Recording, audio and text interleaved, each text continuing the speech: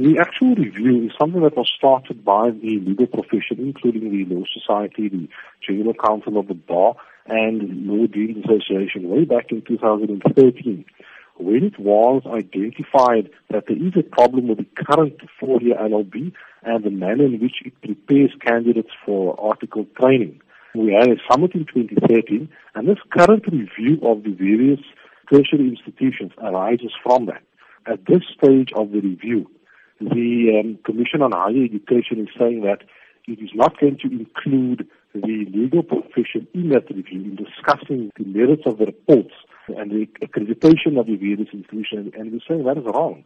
Legal profession is majority employer of the students once they graduate from this university, and we've got a valuable input to give in terms of this review. How then will you be liaising with the Council on Higher Education further to ensure that the process is carried out with all this in consideration? The Council for Higher Education had actually given an undertaking to the legal profession that it would be part of this review. That was earlier this year. They have subsequently changed their mind. They haven't communicated as to why they've changed their mind.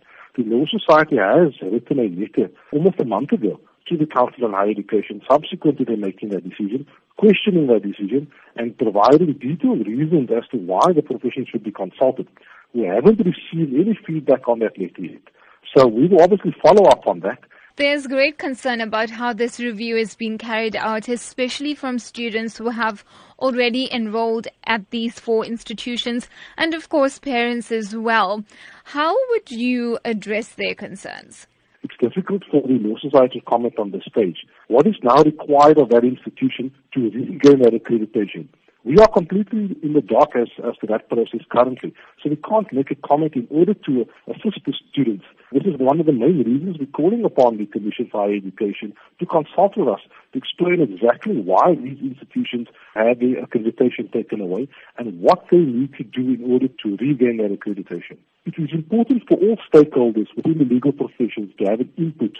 It is only accumulatively that we'll be able to agree upon a sustainable LLB degree that will be beneficial to the general populace of South Africa going forward.